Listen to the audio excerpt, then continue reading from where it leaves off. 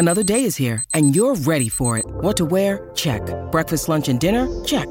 Planning for what's next and how to save for it? That's where Bank of America can help.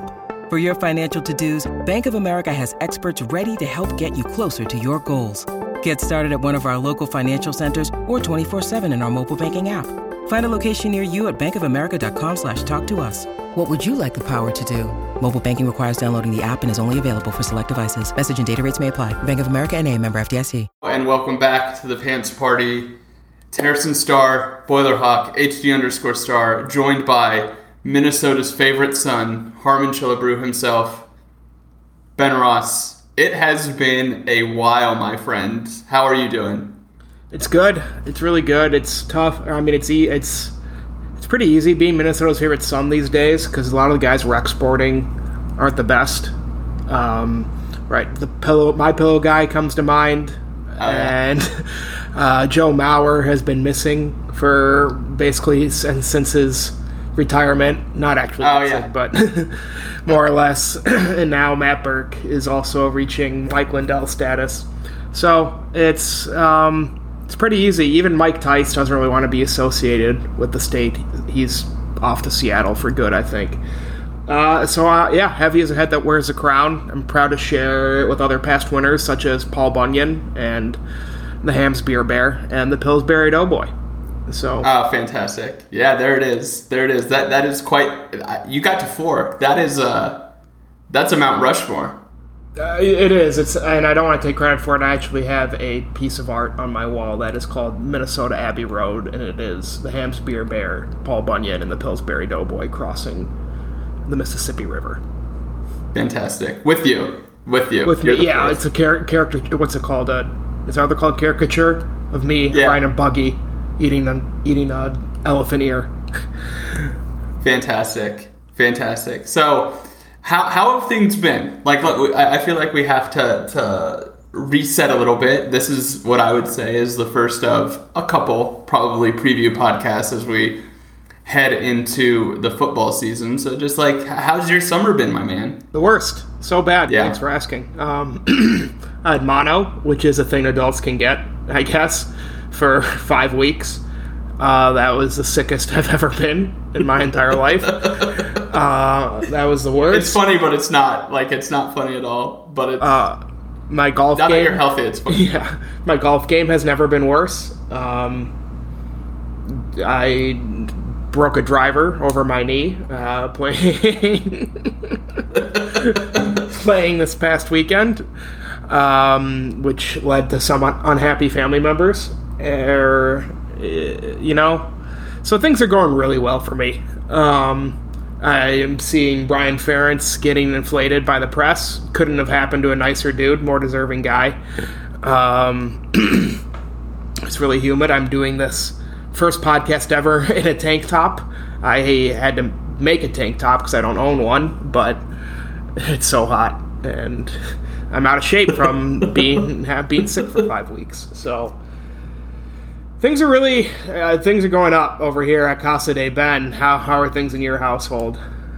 Well, I mean, to me, I think the funniest thing about like how our summers have overlapped is once you got healthy, my wife, she had a work trip for a couple days, which I managed. Elliot's a good baby for what he is, but that was the first like step down in my half marathon training. And then that Thursday was when I got like the first symptom of COVID, as I like go back and like, as I always say, Rolodex everything that happened. It was a horrible run on a Thursday.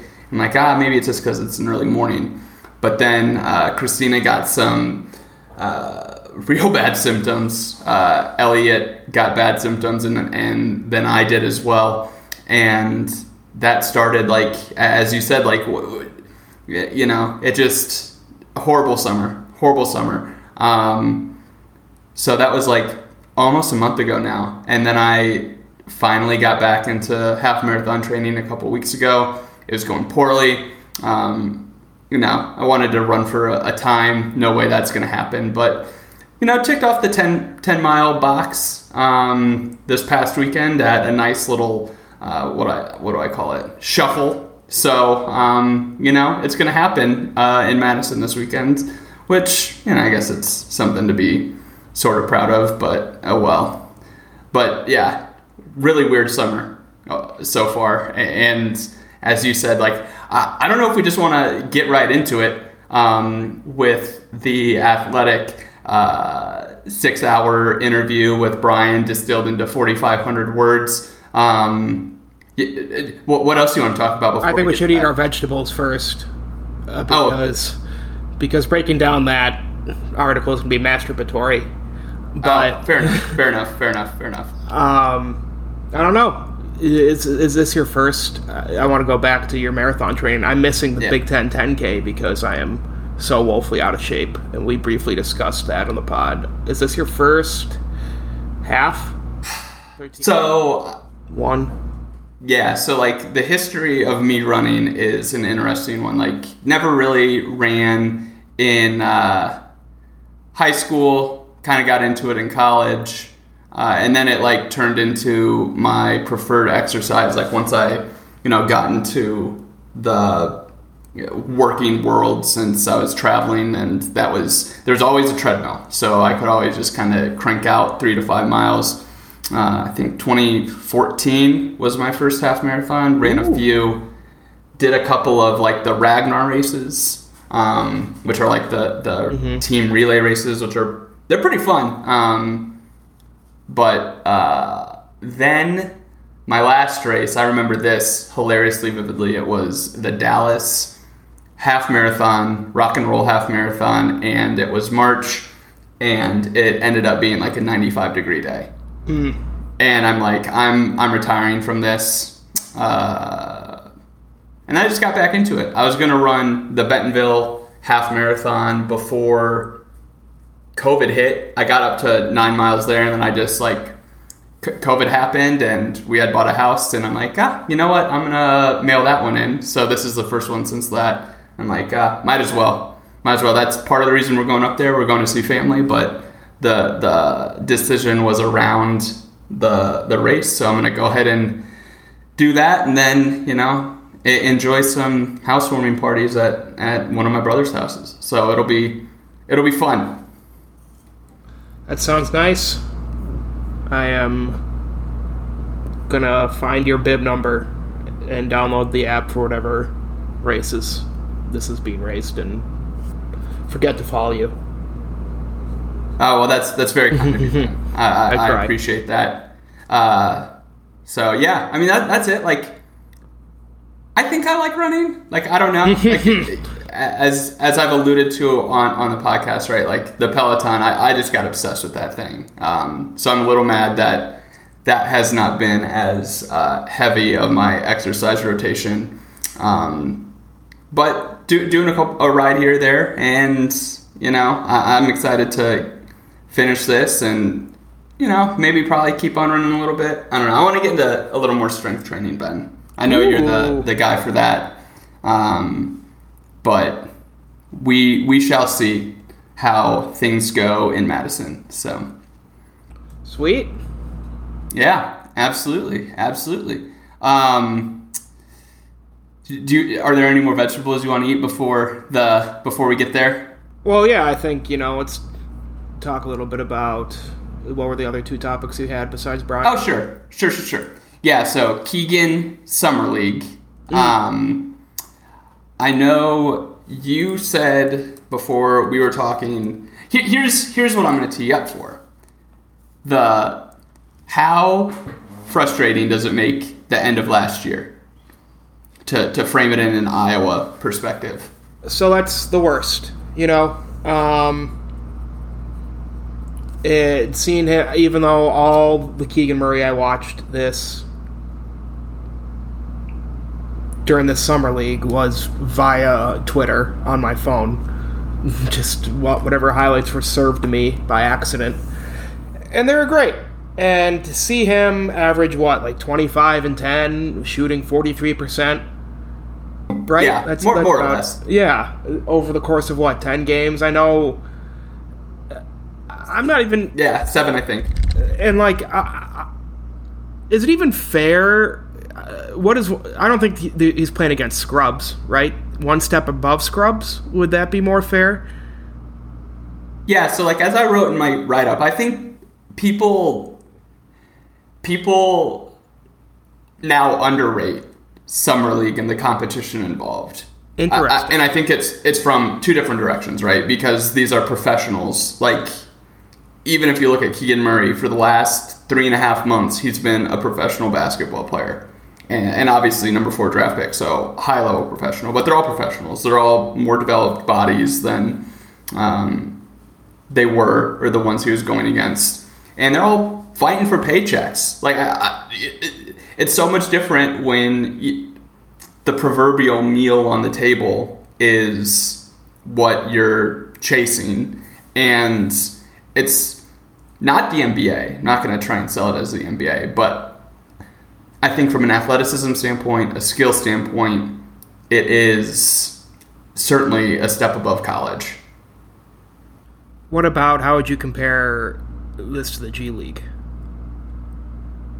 That's an interesting question. I would say almost in line. I feel like the G League, just because you have the teams. There's not like G League. There's not really G League players playing in the summer league, right? No, there are. But not a ton. Isn't it mostly, from what I understand, recent draft picks and then like guys from Europe trying to make a name, getting a tryout? Yeah, so it's not like it's not like the Sacramento Kings are taking their didn't Jared Utoff play for a team? Yeah. Yeah, he got run. And like, if he has made it, like, and has also, sidebar to cut you off for the third time, has there ever been a case of a guy like Jared Udoff sticking after being a known commodity for 6-7 years overseas, and then doing something like this and then making a team? I'm sure you could find one. I'm sure you couldn't. PJ Tucker, I actually think is one who was a guy who played abroad for 2 or 3 seasons. Utoff, he graduated in 2016. Has been 5 years, yeah. So I think PJ Tucker's probably the biggest success story in terms of playing abroad, finding a spot through the summer league, and then, he was what? Like the 4th best player on a championship team last year, if my memory serves. So yeah, that's who you're trying to beat if you're Jared Utoff. He was in Europe for 5 years before he got to the Suns. Smokes. Yeah. Oh wow. First team was called Hapoel Holon. Can you name which country that is in? Hapoel Holon. There's no way that's the Netherlands? No, you'll never get Okay. What is it? Israel. Oh. Yeah. The arena seats 5,000. Good for him. Yeah, good for PJ Tucker. PJ Tucker shout out. So like, So to answer your question, back to my question. Yeah, answer that. Seeing Keegan Murray win MVP just drives the heart. It drives a knife into my heart following this loss to Richmond. It just, everything that Keegan does that's so spectacular is one day further away from that Richmond loss, but it's still fresh in my mind.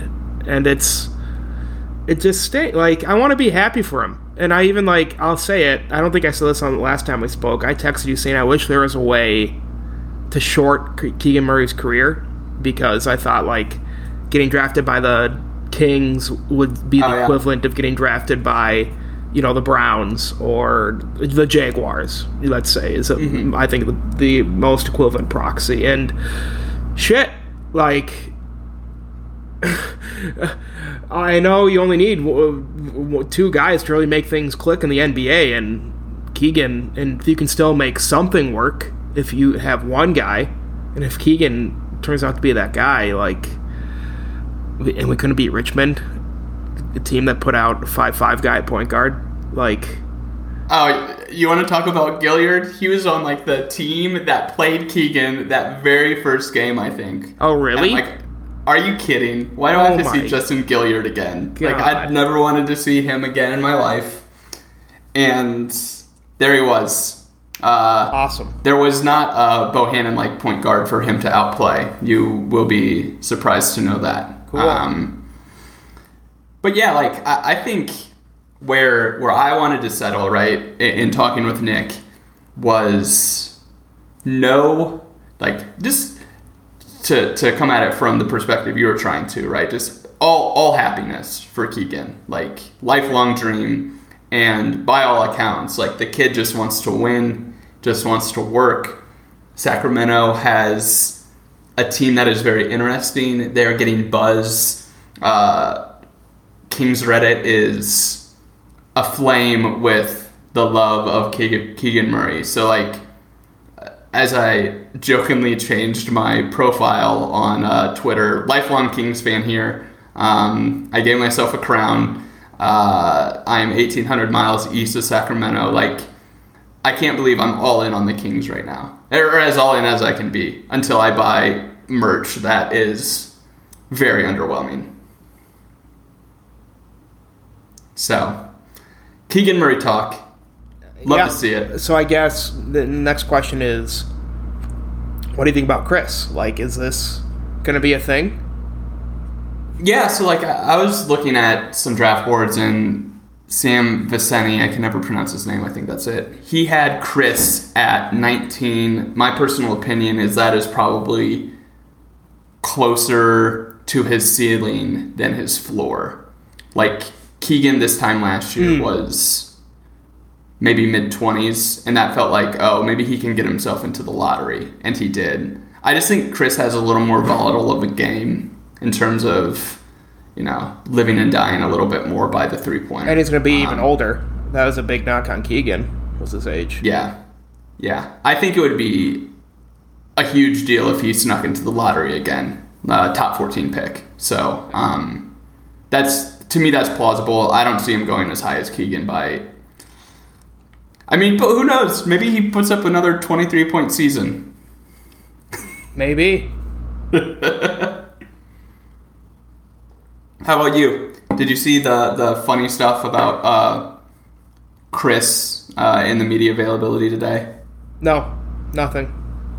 So, this is a silly story to talk about, but they put up Chris's picture at the NBA draft twice, which Really? obviously chafed Keegan. Chris's That's joke funny. was they put up the better looking twin, so he's got the last laugh there. That's good. Good banter. I can appreciate that. I know. Yeah, Halas had it. Halas had the scoop there. Credit him for that question. Good. Some more vegetables, Ben. In our absence, USC and UCLA, two new Big Ten members. Thoughts? So there's nothing I can say that is going to be smarter or more succinct or more pertinent than I've listened to 14 dozen podcasts already and read that many articles about it too. It's cool. I do think the only thing that sticks out to me is why I feel bad for the swimmers at USC and polo players and things like that, the non-football and basketball sports basically, they get really screwed.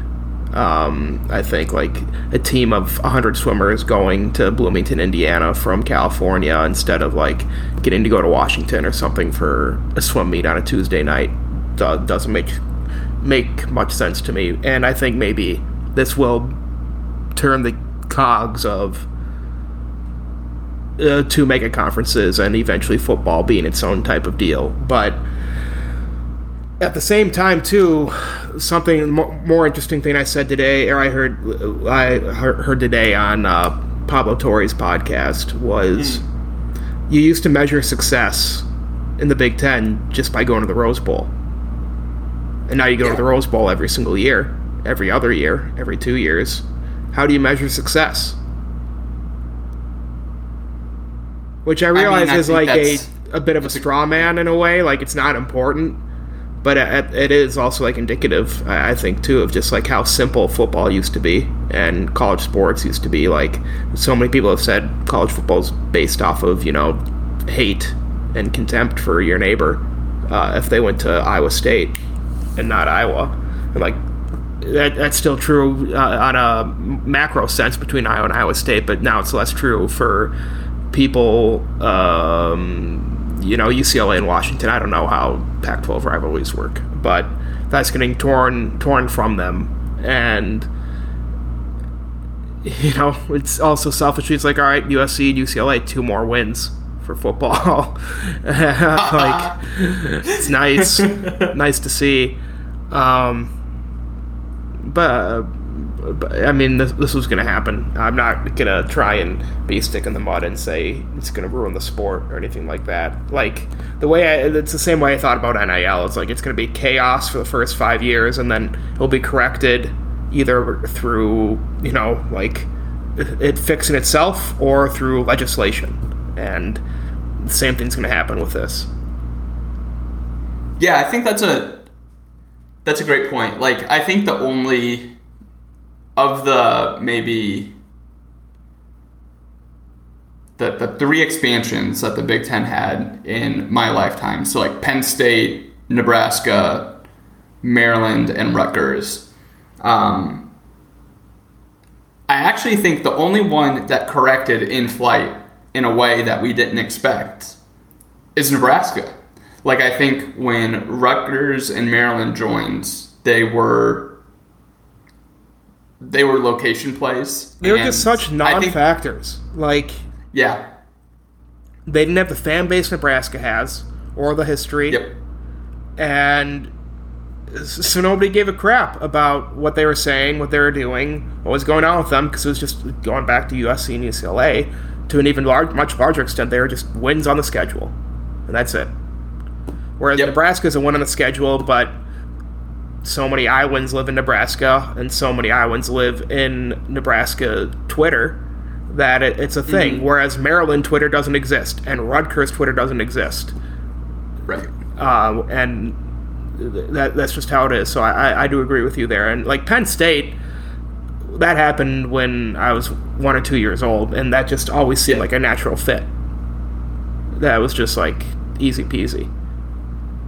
Yeah, and like it's interesting because like there was this Reddit post that went, and this is more like broad expansion talk, right? But the Reddit post that went, I don't know if viral is the right word, but they talked about what it was like as a West Virginia fan.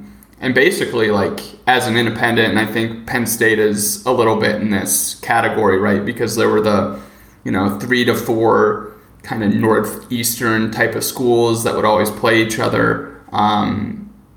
But Penn State, to your point, like, it felt very natural for them to, like, slide right into the Big Ten. And I'm sure this is all I've known is Penn State in the Big Ten. So, like, they are a Big Ten school.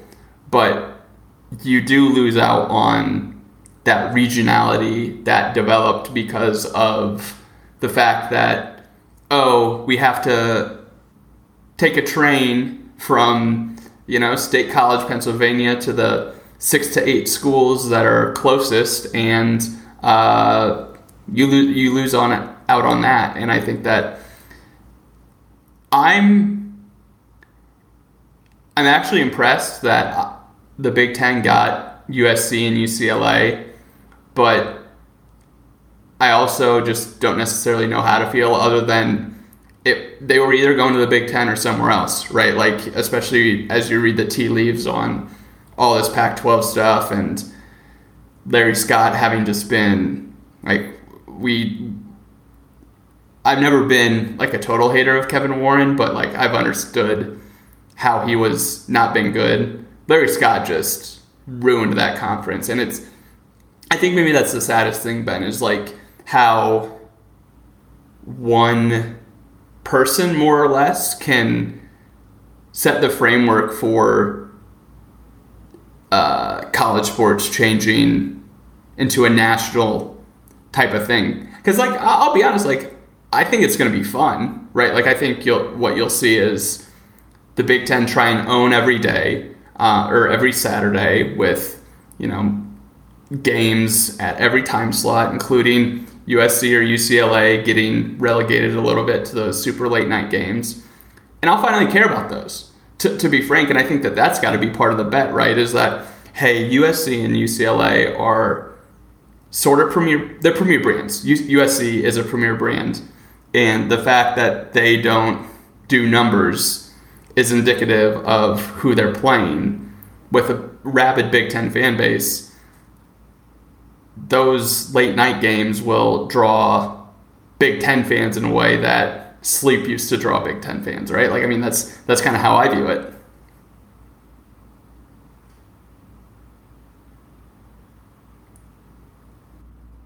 The interface changed, and I can never find my unmute button. Anyway, you bring up the Kevin Warren thing. Who was the guy who succeeded? I already forgot his name. Delaney. Delaney. Jim Delaney. Delaney. I almost said Tom Delaney. I know what Tom Delaney. Delaney bot. You always talk lovingly about him because, and not you. Sorry. Well, you do sometimes. Everybody always talks so lovingly about him because he ushered in the Big Ten network and therefore ushered in unspeakable amounts of money for the Big Ten, and that's all they talk about. No matter whatever scandal he oversaw, whatever he turned a blind eye to, and any other successes and failures, all pale in comparison to bringing in Big Ten money. And rightfully or wrongfully, I don't really have a huge opinion on the matter. So Kevin Warren, though, has been, it's probably, I'd say, a loud minority of people have been very against him, but I think in reality, he's probably done a fine job. But now, he's just cemented a financial legacy for his, what would you call them? Beneficiaries? Employers? I don't really know, but he has just secured so much fucking money for his clients. He's like the guy, he's like the actuary in The Big Short, right? Where none of them wanted him to short the housing market, and he did, and he made them all ass loads of money. That's just sort of what I feel like, and I can't blame him for it at all. You take your easy W's wherever you can. You're muted. I think that's the thing that was most impressive, was like he just went after the big fish, right? Like I think there's a way that Big Ten expansion hems and haws and gets to 20 by slowly moving west. But no, just getting the two best you can to make it a clean 16. Like, I like 16 as a conference number. Like, I can't argue that. Like, I think the schedules work for the two big sports. But to your point, like, the kids that are going to be on red-eye flights, like literally red-eye flights, they're already bad, right, from like Maryland to Iowa or Nebraska, but you're traveling a whole country, and not just a whole country the size of the United States, and it is not ideal, but money talks, as they say. And that's the thing too. It's like, if I I didn't go to the Rose Bowl in 2015, but it's like, if they do make it now, it's like, well, I'll just wait 3 years because I know they're UCLA's on the schedule. So I don't think that's like a huge deal, but that is something to consider too. It just takes like the pastiche off of getting to, and like same with like the Holiday Bowl. Now that happens every year instead of maybe every handful of years. At best, it now happens at least probably every other year, or every 3 years, and it just, I don't want to say cheapens the experience, it just makes other, I guess, like bowl games or other postseason playing location opportunities more enticing, I guess. It just displaces a bit of the fandom that come along with being a college football fan. Yeah, I think that the Rose Bowl point's prescient, but to me, like, if if I go back and I look at kind of the timeline of events, the Rose Bowl died when I saw that TV schedule came out and the Rose Bowl was leading into Monday Night Football. And like I was just like, oh, that sucks. Like it's not the crown jewel anymore, to your point of Big Ten games. So, you see that and then it's like, oh, wouldn't it be a little more fun to like take over the LA Coliseum or Rose Bowl as a road fan? And like, is that something that like USC and UCLA are prepared for? Because I feel like the first round of games that they host are going to be overwhelmingly road crowds, right? Like that's the thing I'm most curious to see about. And the other thing that surprised me was like my dad was pretty excited. Like he's not super online. I think super online people are a little more excited for it than like the super offline people. But I don't know. Like I was kind of surprised by that. Did your dad, Big Ten alum, have a hot take while you were back in Minnesota? Yeah, his hot take is he's fucking in love with it because this entire business hinges on people buying collegiate branded athletic wear. And so he, now that there are more UCLA and USC are going to be playing, I guess, more important games or larger brand names that only, I think, inflates the value of their merchandise, which he loves, and I can't blame him. Oh, that's good. Good for the Ross Empire up in that I am not allowed anywhere near. Well, speaking of sons who aren't allowed anywhere near anything, Ben, you teed me up, man. We're finally here, Ben. The Brian Ferentz athletic article. I have some takes. I think it was funny getting your texts earlier today, just like spouting off 4 or 5 different like hot takes, and I'm gonna turn it over to you since I know you've got some thoughts. No, I think you should sort of set the table first. I think. Oh, sure. Because I read the whole article on like a plane, and the texts I sent you were in airplane mode, so it got delivered out of order as soon as I landed. Oh, fair enough. So I guess here's the table, right? Brian Ferentz in what is becoming like an annual event, his PR Blitz. Last year it was the 2 to 3 hour long. It was with Chad podcast, year, right? With Chad Leistikow. This year, the 6-hour film session with the Athletic Scott Docterman. And first, like, it is an interesting article. Like, I'm not gonna sit around here and beat around the bush like, oh, I didn't learn anything reading that. Like, Brian Ferentz has been around the game for his whole life. I am around it tangentially. You can learn from that. Like, as much as I might not like him. But Docterman really kind of, to me, I think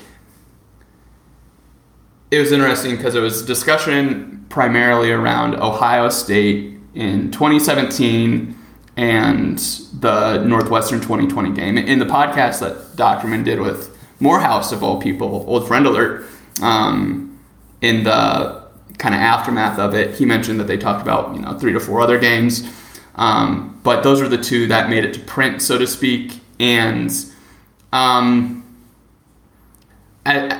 this is where this has been ultimately your greatest take. It has endured the resume test, and no more obvious has it been that like Brian's career has been built on this Ohio State game than a recounting of it 5 years later. I mean, that's my biggest problem. I talk about every day Keegan does something great, we're a day further away from that Richmond loss. Every day Brian pees his pants is one day further away from beating Ohio State. And what ultimately ended up being such a game of such non-consequence. Iowa gained nothing out of that. Ohio State I don't think they lost another game that regular season too, right? So I don't think it knocked them out of the playoff or anything, did it? It certainly didn't help, but like I think to your point, like you go back that wasn't at 2017, it wasn't the only strike against Ohio State. And you weigh that against the 2020 Northwestern game, and there are dozens of those. There are two of those a year, or actually three, because you get Wisconsin, you get Purdue, and you get Northwestern. So there's usually 3 of those games a year. So in my mind, we are taking 2 games that are outliers of Brian's entire career as offensive coordinator, and one of them happened 5 years ago, so that's even a greater outlier, and the other happened during a season that I think I'd like to give the coaches a lot of leeway and just basically say it never happened. And nothing proves my point more so than Iowa murdering Wisconsin that same 2020 season, and Iowa murdering Penn State that same 2020 season, and having an All-American defensive lineman and All-Big Ten Defensive Player of the Year on that same roster. Like, all of those just point to aberration for that Iowa football team. So I think spending however many 3,000 words, let's say, in 6 hours about those 2 games is I love Scott, former coworker. He's good at what he does. I just think it is so strange to pick out those 2 games and I know I did Ohio State at least. Pick something more interesting for the flabbergasting loss. I would have done the Kentucky game, in the bowl game this past year, off the top of my head. That's still fresh in my mind. Any Purdue loss, literally any, I would have done, even though a lot of those could be chalked up to Phil even having some pretty poor games, but Brian didn't do anything to help, and that's why it would be interesting to be like, why? All right, spotlight, your fucking security blanket is lost, so what are you going to do to help? And came up with nothing. Any Wisconsin game too, really. It's just like, I think it gave him such an easy out by being able to talk about that Northwestern game in the COVID season. Yeah, like I think if we're looking at 2 games that were losses that I would have preferred to see him talk about or write about, would have been the 2018 season, which I think is it's to me that is by far the most what if season of Kirk's tenure, of Brian's tenure. Like, to me, to have 2 first-round talents at skill positions, which they are at Iowa, and to win 9 games. To me, like, you have to talk about that Northwestern loss, and you have to talk about the Purdue loss. And here's why I would have wanted to even talk about the Purdue loss. Is like, that's one where it's kind of those games where I kind of wish we had more of, which were games in the 30s where Iowa had to come back, and that was one of Brian's better games, in my opinion, because it kind of was one of those areas where, as Docterman said in the podcast that followed, is like, Iowa knew that they needed to get to 35 points to beat Ohio State. It's like, I would like them to have that mindset every single game where, we need to get to 35 points. And they don't do that because you got Phil Parker, like you said, the ultimate security blanket, if I interpreted your quote correctly. Right. And it's so infuriating that, like, to your point, very easy outs. I also think, like,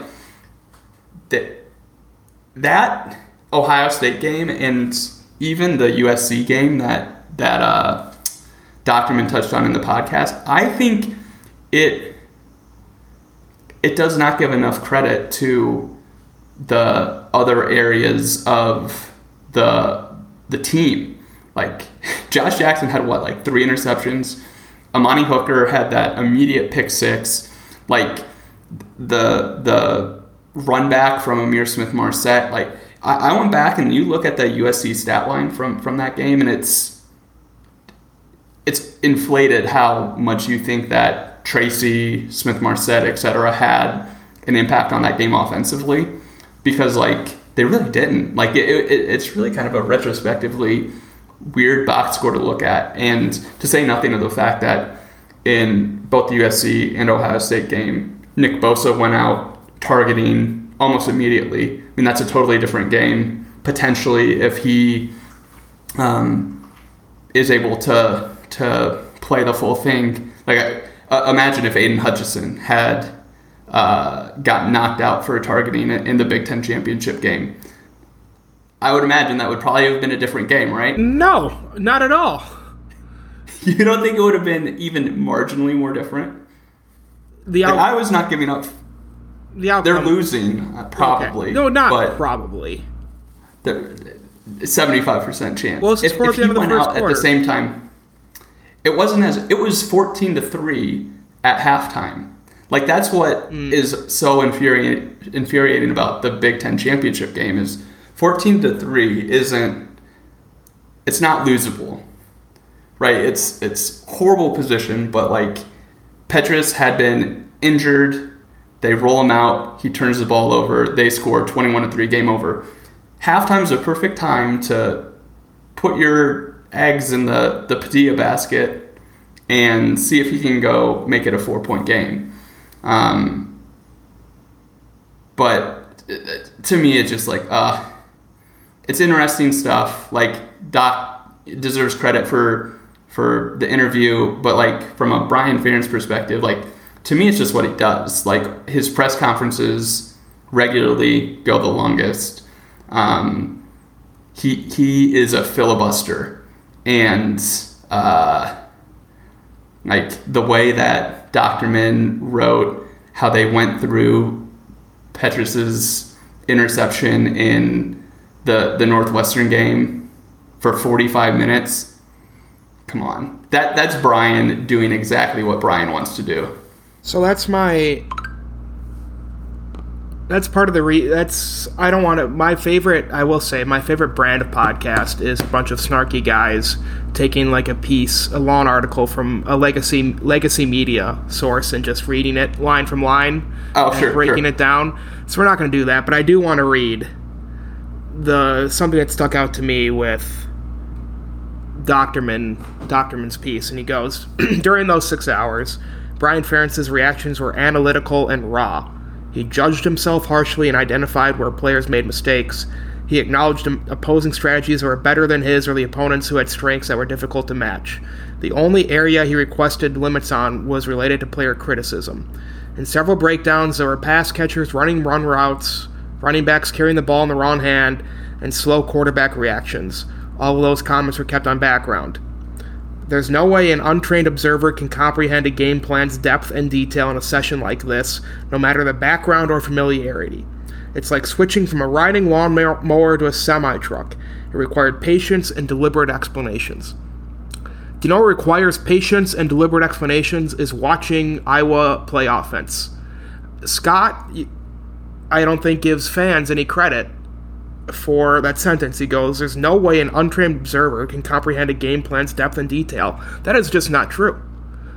There's a Thad Nelson on staff. He is able to telegraph plays before they happen in Slack. He's able to identify where somebody missed a block or a wide receiver ran the wrong route on a play, something that I can't do, but there's guys out there that can. And I feel like that, and Hawkeye Game Film is another guy on Twitter who points out whenever somebody misses a block or a play fails, that person is always able to explain what went wrong and why, I guess, and quickly, right on the fly, almost in real time, immediately. Very real time. He's a must follow.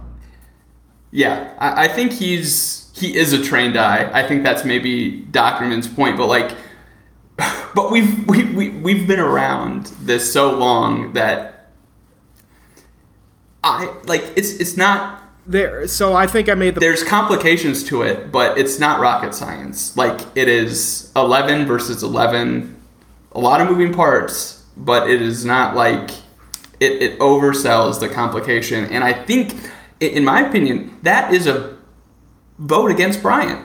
That what he's putting together is so complicated that it requires going over something for 45 minutes for a 6-second play. And this is me just being anti-Brian, like a bias 100%. But like, to me, if the system's complicated, if the game plan's complicated, of course it's going to be complicated to who you're talking to. And I just think about like the discussion that's kind of happened in the Slack. I was talking about being more detailed. Iowa doesn't need more detail. They need simplicity. And that is something that is always infuriating this time of year. And that's why I'm just not necessarily excited about this football season. Like, Brian's presence looms like a cloud over it. And I don't know. Like, and do you want to talk about the cussing at all? Well, I'm not done. Or Brian's demeanor throughout. I want to keep going. Okay. It's like, and where my biggest point, like, where I think these words are so hollow, it's like, what is it? An untrained observer cannot comprehend, the wrong hand and slow quarterback reactions. An observer can't see that. Just below that paragraph, there's a GIF loop of Petras misreading a blitz in that Northwestern game in 2020. Like, we all can freaking see that, Scott. Like, what are you trying to do here and like carry this water? And when he talks about, he kept the derogatory comments to players on background, what that tells me? That Brian spent 6 hours complaining about Nick Easley's height and Matt Vandenberg's speed and this offensive lineman's slow feet and that offensive lineman's, partying habits. And he's just bitching about the problems that coaches in every coach in America, save for Nick Saban and Kirby Smart and Dabo Swinney, are dealing with, which is mismatched guys playing against people who are going to be playing on Sundays against Michigan State and Ohio State and Penn State, and like, that's Iowa football, like that's Colin Sandeman running back a punt return for a touchdown against Ohio State, or in the Orange Bowl, or just, I can't think of more Iowa guys right now, but it's like he's literally hiding Brian behind his players. I'm not saying he should say, oh, Akram Wadley couldn't do this, that, the other thing. He shouldn't have included that, but I'm just saying, like, just including that sentence at all opens up that door, I think. Yeah, I'm with you, especially when, like, you look at some of the quotes that he does pull. Like, there are criticisms in there. Like, I mean, I think that's where it's interesting in terms of just, like, I guess I'm not quite sure just how the journalistic process works enough. But to your point, like, it's clear as day when you watch the GIF loop of Petras. He had, like, to me, I think, I'm just looking at it and I'm complaining about it in real time, but to me, the way I feel like there was still meat left on the bone in terms of, like, describing how a progression works for that specific play, where it broke down, because, like, to me, the one that he threw the interception on, that looked like a play where Smith should have stopped at the sticks, Petras hits him right away, first down, move the ball. And too often, and I think this gets to your water carrying comment a little bit, too often complementary football is used to explain bad offense instead of using it to reframe what Iowa's offense should be good at. And to me, turnover's fine. Like, obviously you can't turn the ball over if you want to be an Iowa football player, but to not consistently reframe it as a media criticism standpoint of Iowa needs to convert in the red zone. And they didn't this past year. They were in the 120s for red zone conversion percentage. I think they were even worse for touchdown percentage in the red zone. And they need to convert third downs. And to me, I think that I just hate the PR blitz. Like I said, I don't like Brian. I think, he's the only person who could do a 6-hour interview like that. He's the only person who could get away with language like that. And I think it's a performance that he's doing. This is kind of a Stoops my ass point that we were going back and forth on this via email. It's a performance that Brian's putting forth in this interview. And to me, like, his performance is to be not his father. And there are ways to do that without flaunting it. And I think he does it in some interesting ways. I think he put bulletin board material on for the Ohio State game. I do think that, like, especially since they have a new defensive coordinator. And it just, the whole thing, it just frustrates the heck out of me. Like I said, his presence looms like a cloud.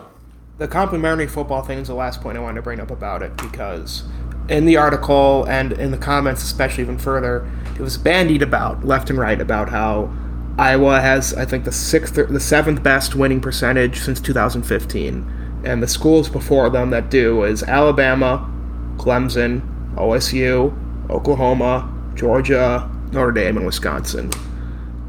Does anybody talk about those teams playing complimentary football? Like, they might say they do, but I don't think that's really at the forefront of dissecting Alabama's offense.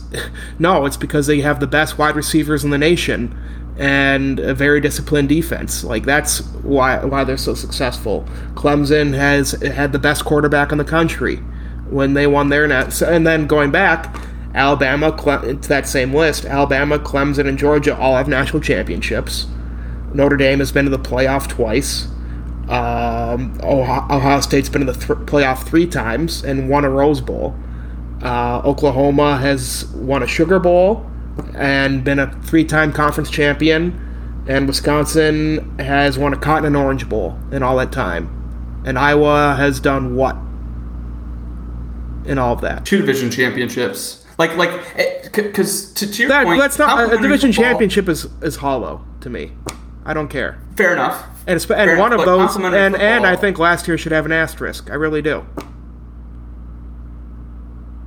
Oh yeah, because of how it played out with needing Minnesota to beat Wisconsin. Okay, well, I think the complimentary football, and I think this is a point beyond your point, is like it holds this team back. Like, if you go through the games that Iowa played last year, there were 6 of them where they didn't score in the second half. That's not complimentary football. Or excuse me, didn't score offensive touchdowns in the second half. Their field goals, their defensive scores. And if you look at those games, imagine it kept Iowa out of a New Year's Six Bowl, as you described, because you consider that a level above the division championship, which I think is fair, because style points are involved, and Kirk Ferentz is never going to care about style points. Like, this is us being a masturbatory Sisyphus, right? Like, he's never going to care about style points, but in today's landscape, style points matter, and like, it's fun to have style points. Like, I think one thing Brian said, and this was the one quote I wanted to pull, and it's something I said on Twitter. He said, like, very close to the top. Oh my goodness. What? Where is this? Oh no. What are you looking for? Oh, look at the worst defenses in the league. How often does it correlate with one of the better offenses? More than you think. You just have to know who you are. You have to play complimentary football. Once in the last 5 years has a bad defense had a good offense. And I'm talking about like top third, bottom third. And that was Maryland last year. So if this interview happened last year, Brian would have that's just him lying out of his ass. Like, Ohio State is putting up 40 points a game. Ohio State, and this is a stat that I've got for the write-up, Ohio State in their 8-game season scored 328 points, which is how many points Iowa scored in last season, 14 games. So, like, it's just, I know things aren't going to change, but, like, I just want a season where it kind of goes off the rails a little bit, and Iowa ends up 7-5, 6-6, scoring 38 points, giving up 28. Like, I wouldn't, just something different. And like, that's what bothers me, is like, I see the writing on the wall. I don't see anything different happening. And that's why I've been so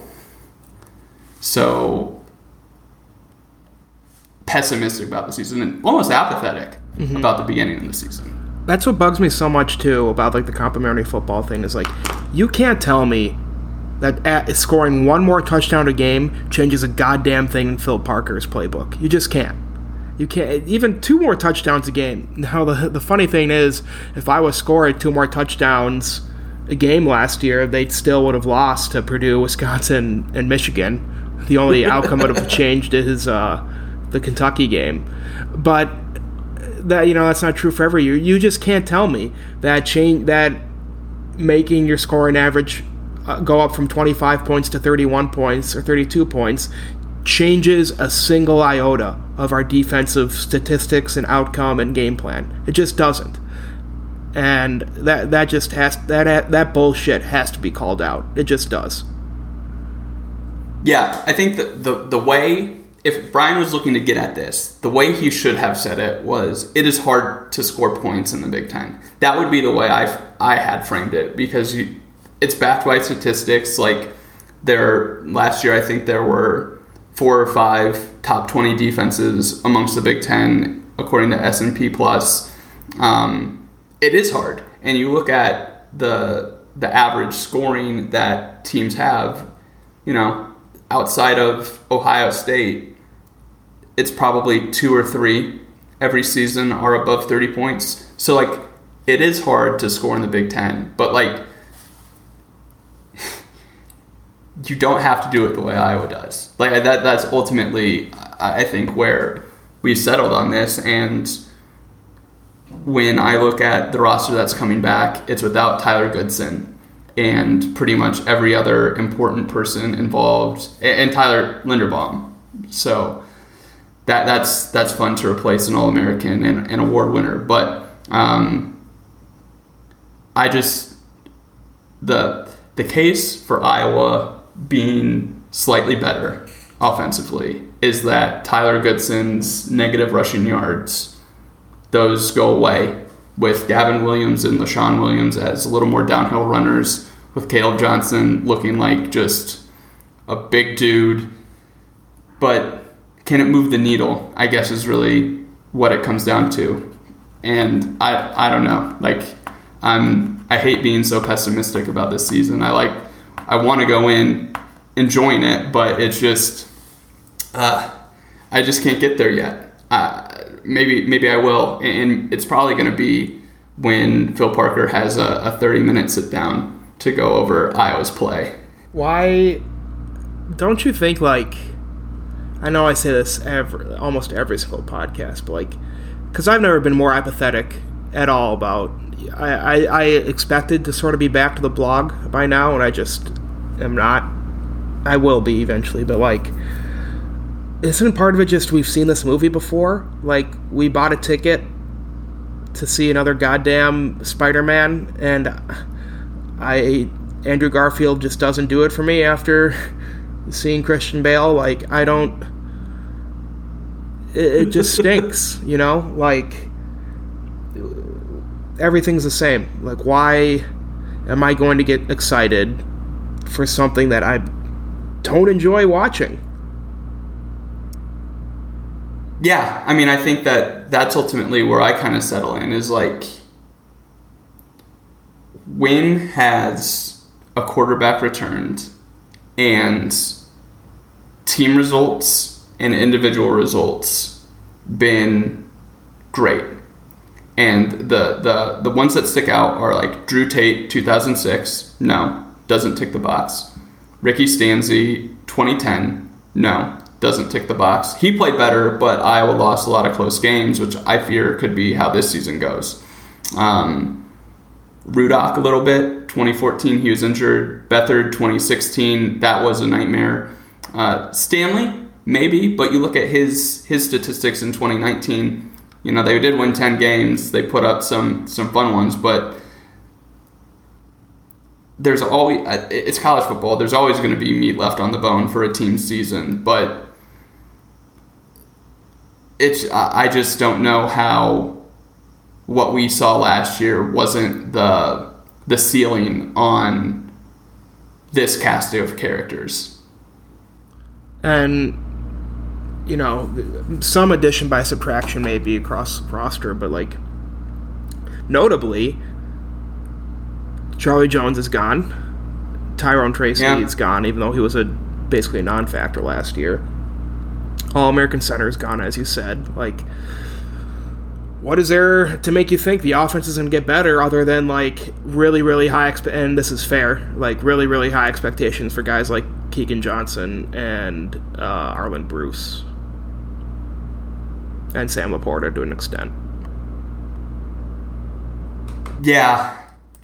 I mean, I don't know. I think the interesting thing was Docterman. He had that one statistic where it's only 2 people have averaged more yards on more catches than Johnson, and it was Marvin McNutt and I think C.J. Jones or Maurice Brown, 2002. So probably Brown. Anyways, Johnson had 15 catches last year, and Brown and McNutt were approaching 40. It's maybe that's, I don't know if that makes me more pessimistic about last year or it makes me more optimistic about this year. What can Keegan Johnson do if he's got 40 catches? I don't know, because it's just like you said. We've seen this movie before, and I'm just at the point where stacking wins as Kirk Ferentz tries to become the winningest Big Ten coach of all time, it just doesn't really do it for me right now. It just doesn't. Does that make me a bad fan? I don't know, but I just need the entertainment, dial to be turned up a little bit. Not even to 11. Just take it from a 2 to a 6. 2 to a 6 or 7. Is that too much to ask? We're simple people. We just need bread and circuses, and the circus hasn't had an elephant for a very long time. Yep. Well, I figured out how we're going to talk about this preview of this season, Ben. We just talked about the offense for 30-some minutes. I think we'll do a defensive discussion and then schedule discussion, and that'll get us close enough to game week. Fine by me. How many Saturdays left? Alrighty. 8, 9, 7? Oh, no, I think it's 7. Okay, We're pretty close. And I think it's even closer, right? When you... My man... There's a week negative Nebraska, 1, right? Northwestern, in Ireland. I should try Wait, and is get that tickets. happening? That's happening? Yeah, They man. did reschedule? Okay. Yeah, because what was it? I guess it was Nebraska was the... Or wasn't it? It should have been Nebraska, Illinois. That's right, yeah. And that game, that made me so sad. I went up to the day of thinking that game was going to be... I think I corrected you on the podcast. Or maybe... Dublin, Ireland, and that was fantastic. I still got Guinness, though. I'm very happy for here are 2 bits I've developed that... just lighten the mood as we go into the night. I got a Guinness shirt. And whenever I wear it, I drink a Guinness. Scale of 1 to 5. How do you rate that bit? It's a good bit. I have a Taco Bell shirt, and I've worn it in Taco Bell before. Incredible. That's a better bit. So I'll give mine a 4. Yours a 5. The other one I've started to drink Peronis while eating Italian food. Yes, hard. So I am, hard agree. I don't like wine. So when I do go out to a really nice Italian restaurant, I'll maybe have 1 glass of wine. If the table's ordering a bottle of something nice, and then I'll move on to a Peroni. Or sometimes I'll have a different Italian beer, and I'll always get that. There's an amazing Chinese restaurant across the way from where I live. It's like pretty relatively authentic Chinese, and they have Chinese beer. I'll always get the Chinese beer there. And then there's a great ramen place near me too, and they always have Sapporo. They serve it to you in a frosted glass, to like an ice cold glass, and it just hits. So I'm a big believer in matching the cuisine with the beverage from the same country. Good. All right, that makes me feel good. I forgot how good Peroni is though. Like, really nice. No free ads. Really nice. But like a nice crisp beer, like, it's not the classic American light beer, which is good, right? Like, I love me some Miller Lights, but the Peroni might be my favorite beer right now. It's so funny. Been having a lot of carbs. It's so funny because I do remember like the beer my dad would keep in the house when I was way younger, before like the craft beer boom happened, and it was always a cycle of Heineken, Peroni, Stella, and Newcastle Brown Ale. And so, like, those were the only 4 beers he drank, and he'd only have 1 6-pack at a time, and he would just rotate them out. Yep. And now, with all the choices under the sun, like, those are still the 4 beers that I don't like Heineken, really, but, like, have you ever had a Newcastle Brown Ale lately? Like, they are delicious. Peroni's great. Because they also have the nitro, right? I have no idea. If they have it, I haven't had it. I also do think Stella is kind of gross, but, it's not the worst beer in the world. So it's funny. That was fine. It's funny, I've been a beer snob, big, give me all the hops you can, local IPA, this and that. But it's like, no, at the end of the day, I just want something cold and consistent. Yeah, free ad. There is a brewery we've taken to lately that has like the more German style beers, the lighter stuff, and it's like, oh, that really hits. Natural State in Rogers, Arkansas. Some good stuff. I will say, I don't know why anyone. I'm not going to give this place an ad, but like, there's a brewery in Chicago that only does German and like Bavarian and Belgian style beers. And I had a friend who's like a big beer guy. He's like, why would you ever get this over like a Weihenstephaner, or like an imported beer from Germany? It's like, well, you would get this because it's like the same ingredients, because Germany has those strict beer laws, and it's way fresher. It's all like they say it's all stuff. All the ingredients are grown in Illinois, brewed in Illinois. Like, the beer you're getting imported probably has been sitting in that bottle for 6 weeks at least, maybe as long as 6 months. Whereas this has a brew date of 2 weeks ago, and like, this tastes better than any German beer I've had, any Pilsner or Hefeweizen or whatever. And I think freshness just makes such a big difference. Really does. Mm-hmm. It really does. Anything else you want to hit on? I know we went through some. No, I don't want to sandwich.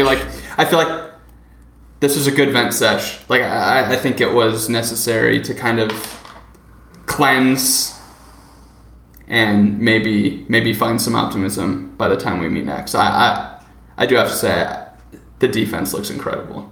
So good. I was prepared to talk about Jack Campbell, but we'll save it for next week.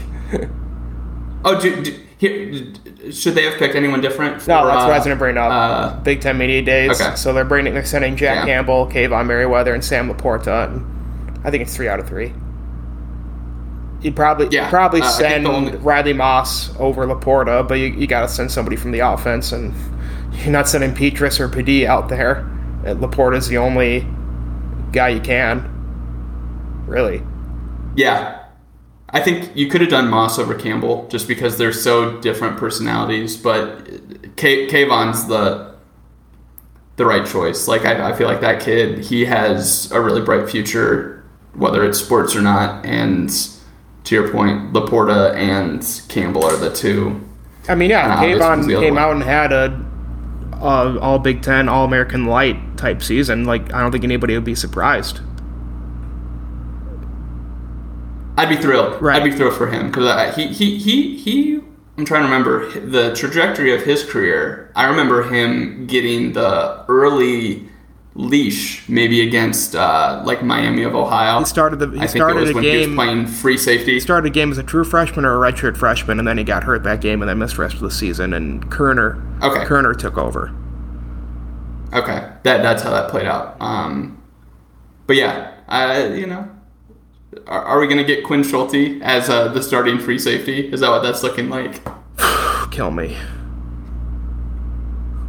All right, too much defensive talk. We'll go through it next week or the week after. So for Minnesota's favorite son, Ben Ross, for myself, Harrison Starr, go Hawks. I'm Mike Lindell, and I haven't slept in 13 days.